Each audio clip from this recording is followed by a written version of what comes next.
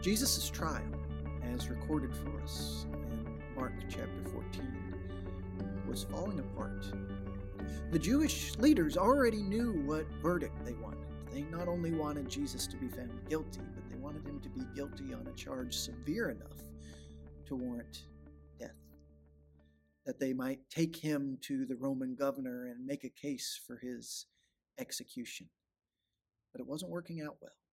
The witnesses, the false witnesses that they had to speak against Jesus, couldn't even get their stories straight. And meanwhile, Jesus stood there silently, despite the lies and accusations that were being hurled at him. But just when it seemed like their entire case might fall apart and that they could have no grounds on which to insist that Jesus be executed, Jesus himself spoke. In Mark chapter 14, continuing in verse 61, we read, "Again, the high priest asked him, 'Are you the Christ, the Son of the Blessed?' And Jesus said, 'I am. And you will see the Son of Man seated at the right hand of power and coming with the clouds of heaven.' And the high priest tore his garments and said, 'What further witnesses do we need?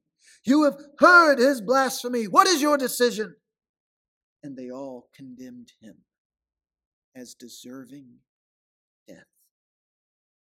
And some began to spit on him and to cover his face and to strike him, saying to him, 'Prophesy!'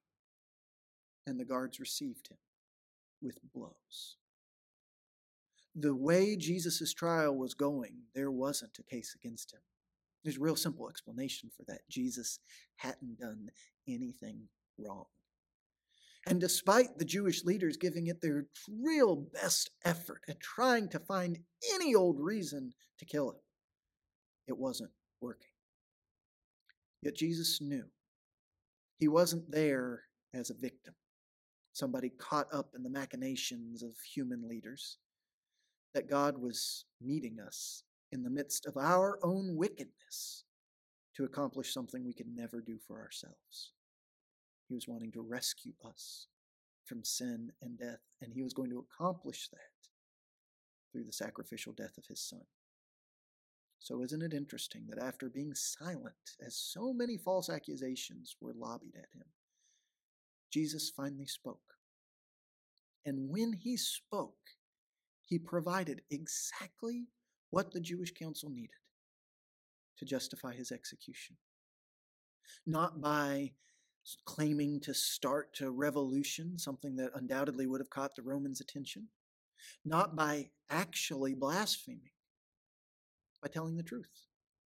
The one sentence that the Spirit inspired Mark to include here as Jesus' reply to the high priest, that one sentence was full of Scripture.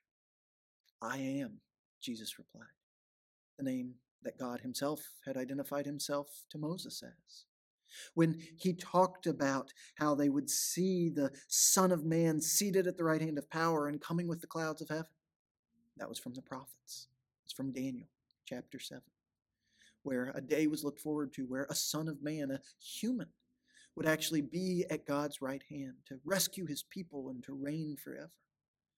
So what Jesus said in that sentence encompassed the law and the prophets from the Hebrew Scriptures. What Jesus said in that sentence was true. He is the Christ. He is that Son of Man, God's Son, who would come to reign.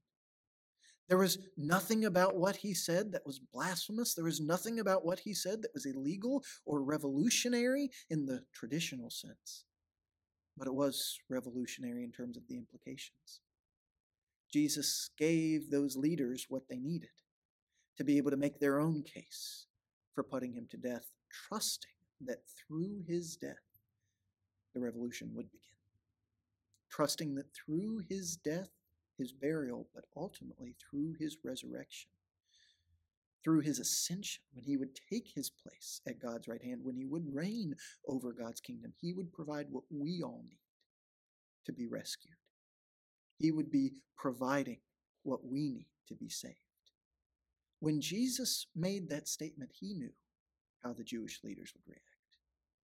When Jesus made that statement, he knew the mockery and the abuse that was about to follow, the spitting and the hitting that he was about to be subjected to.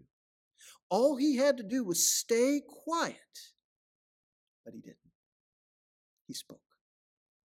He spoke to advance God's purpose. He spoke truth. He spoke Scripture, even though it was going to lead to his own suffering, his own pain, his own humiliation, his own death. Because what mattered most to Jesus was that God's will be done. And because of that, we can be saved. Because of that, God will rescue us from our own sin. But let's learn from his example. As we see who Jesus really is, as we see how much he loves us, let's likewise be willing to follow him, to speak truth simply, plainly, humbly, scripturally, no matter the consequences, so that we can do what God wants done.